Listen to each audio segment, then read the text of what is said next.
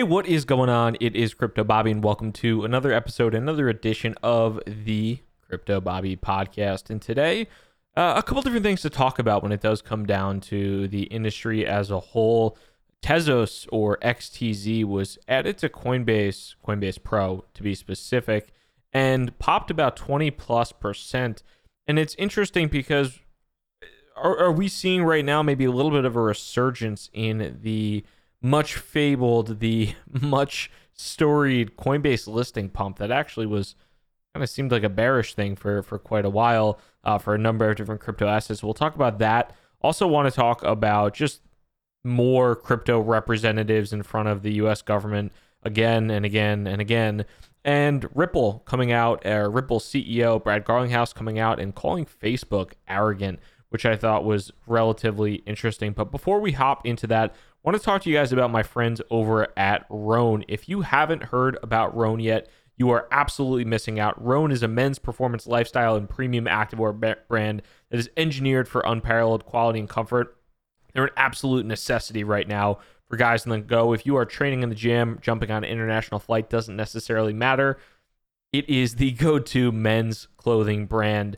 My favorite right now, it's the workout shorts and shirt. I basically, since I run my own company now and work from home, I pretty much wear them on a 24/7 basis. But now Roan has just released their new amazing commuter collection, which is perfect for looking great and staying comfortable in the office in the heat. The new commuter collection is fantastic with pants, polos, shirts, shorts, whatever it is, all lightweight, comfortable, wrinkle-free. And if you go to Roan.com/Bobby today and use promo code Bobby, it's BOBBY, to get 20% off your first purchase. That is RHONE.com/BOBBY, promo code BOBBY for 20% off. Roan.com/Bobby, promo code Bobby. Let's hop into it. There's a couple different things that we can talk about today when it does come down to the cryptocurrency markets. Number one, Tezos got added or is getting added to Coinbase Pro. And Coinbase editions in the past 6 months to a year really have been a whole lot of like nothing burgers. Really not much has happened. Not much has been of note. There really hasn't been much interesting when it comes down to Coinbase editions at all. If anything, they've almost been like a bearish thing. So Coinbase has announced today that they are adding Tezos, XTZ, to Coinbase Pro. But Tezos is up, according to the chart, about 22%, which is pretty damn good. That's 22% against Bitcoin, which is done all right, up about 1% or so today. And why does that matter? Why is that notable at all? Well, a couple different things you can glean from this. Number one, if you look at the real 10 exchanges, the quote-unquote real 10 exchanges from the Bitwise reports, you have like the Coinbases, you have the Geminis, the ItBits, basically the exchanges where there actually is real volume. And of those exchanges right now, out of those 10 exchanges, Tezos is only on 2 of them. It's only on Bitfinex and it's only on Kraken. And with both of those exchanges, I would say that at least for a lot of people look at Bitfinex with a negative light, whether rightfully or unjustifiably so, however you want to look at it. A lot of people look at Bitfinex in a pretty negative light. And then on Kraken is definitely not the largest cryptocurrency exchange by any stretch. It's done pretty well. I feel like it's made a good bounce back since 2017. But when you look at like the Binances of the world, the Coinbases, Tezos was never available there until now, coming up in the future. And the market has reacted really well, really positively to that. So it has been good to see, but it also does bring up kind of an interesting thought there as well, because Tezos is one of the largest ICOs that has kind of gone on. There was a lot of drama around the legal foundation, and there also is a active lawsuit. So to my knowledge, and kind of from the behind the scenes conversations that I've heard in the past, one of the big things that Tezos has done is has avoided paying any type of listing fees. And when you look at Binance traditionally charges, whether it has been in the past or now it goes into some type of charity arm. Binance traditionally has charged some type of listing fee. And now you look at kind of Coinbase going or Tezos Foundation and Tezos going the Coinbase route over Binance.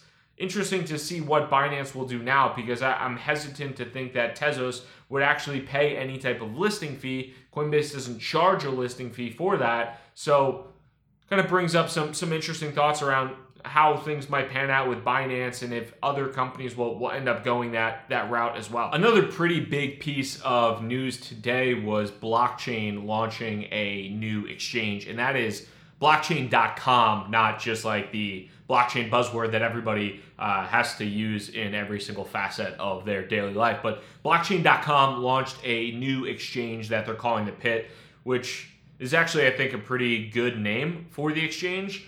They've gotten a ton of blowback, a ton of negative feedback, because for their wallet, for the Bitcoin wallet, they still have not enabled SegWit on their Bitcoin wallet, which they've been promising for a long time. So if you go on Twitter, basically all the mentions for this new blockchain launch are just people bitching and moaning, saying when SegWit, when SegWit, when SegWit. The interesting part, at least to me, about the blockchain exchange launch, the Pit, is kind of how they're approaching it, with a focus on launching with data center technology rather than really on-premise data center technology, rather than cloud technology that a lot of the other crypto exchanges have been built on in the past. And the reason they say they're doing that is because these market makers and high-frequency traders in the crypto space are looking to co-locate servers in as close a proximity to these data centers as they possibly can. And by enabling that, they're going to attract more liquidity in the long run. Will that actually work out? Will we see any liquidity go to the Pit and blockchain? It remains to be seen. Not exactly sure how this is going to pan out. Another kind of interesting component with this too is that they have a ton of wallets. They have a lot of they have a lot of traffic, a lot of users. Will they be able to kind of use that customer acquisition engine at all to drive the funnel to blockchain users? And then lastly, one of the things that I think that they're looking at, and this will again be kind of interesting to watch how this plays out. I myself have a little bit, maybe not necessarily doubts, but I'm hopeful that it will work to the benefit of consumers. But they're trying to enable as much of non-custodial trade as possible, basically allowing people to keep their own keys and to not have to store their Bitcoin, their crypto assets on the exchange or on the exchange for a long time, and kind of enable for very quick access from cold storage to trading on an exchange. And while I think that in theory that is fantastic, I think that that type of non-custodial trade, whether you're looking at the exchange, the decentralized or the non-custodial exchanges on Ethereum, or something that Arwen is doing, or anything with what you have with blockchain, I do think that it's a noble cause. I don't know if there's enough demand for it in the market. So we'll see how it shakes out in the long run, because I think as much as people want to say not your keys, not your coin, all that type of thing, I think most people are still lazy son of a bitches and don't really care that much about providing custody to a Coinbase or to a Binance or to a Gemini or to a Bitfinex or to whoever. I think that most people just expect that they are just as safe on an exchange as they are elsewhere. So it's going to be interesting to see if the Pit picks up any volume, and if you start to see a trend of exchanges trying to co-locate or high-frequency traders trying to co-locate their servers near these on-premise types of exchanges in the future. In other news, we had more crypto, blockchain, whatever we want to call them, people back in Congress, back in front of the government today, where we had Circle's CEO, Jeremy Allaire, talking to a number of regulators. There were additional folks in the industry on the plus side and the negative side in front of regulators today. And one of the interesting things that we had CoinDesk bring up and writing an article about was a U.S. senator saying, I don't think you've persuaded anyone that crypto actually democratizes or improves financial inclusion. And I think that it brings up an interesting point, because if you're realistic about a lot of the things that happen in crypto right now, a lot of the goal that is discussed is, we're going to democratize financial access. We are going to improve financial inclusion. We're going to save the world. We're going to solve world hunger. We're going to cure cancer, whatever it might be. That might not all be true, or might be true. But the interesting part, and I think the interesting thing about cryptocurrency in general right now, and a lot of the technology, there's kind of two sides of the coin. Number one, there is a real possibility and a real potential for the technology that's being built today to vastly improve and I think increase the quality of life for a number of people around the globe. I don't have any doubt about that. Whether it is from the Bitcoin side of the house, where people point to having a hard money like Bitcoin, where the inflation rate, the inflation schedule, the government's not going to print more of it, and you're not going to run out of it, whatever it might be. Whether it's the Bitcoin side of the house, or whether it might be something on the Ethereum side of the house, or the quote-unquote DeFi space, where you have the ability to deposit money into something like compound finance and maybe earn 7, 10, 15% yield on a stable coin like a USDC or a DAI. That could potentially democratize savings and access and a store of wealth to a lot of different people as well. But on the other end of the spectrum, there are still risks associated with that. And you also have kind of this problem in some cases of, you have these, I think, successful people that come from the tech industry, that come from the financial industry, basically that have these kind of first world ideals trying to solve for third world problems. And, when it does come down to it, yes, there are people in San Francisco, and yes, there are people in New York City that know the issues and the problems that people in the third world are absolutely facing. And some people are really doing incredible things to fight that. And then there are also some people that are just kind of piggybacking on top of those issues for personal enrichment and for personal kind of well-being. So while the Congress might say, I don't think you're doing anything to actually support financial inclusion and to help these individuals, I think part of that is true. I don't think we're there yet. But at the same point in time, you can see not necessarily glimmers, but I think you could see real aspects of hope for this industry to actually support the needs of folks in a variety of situations. Like I said, whether that is a store of value like Bitcoin, whether that's access to quote unquote decentralized finance tools that are being built on Ethereum, it could be across the board. There are really incredible things that are being built and continue to show value to individuals in the third world, let's say. However, I think the biggest issue kind of always continues and remains the on and off ramp aspect of things. Once you're in the cryptocurrency ecosystem, it's really not that hard to leverage a lot of these components.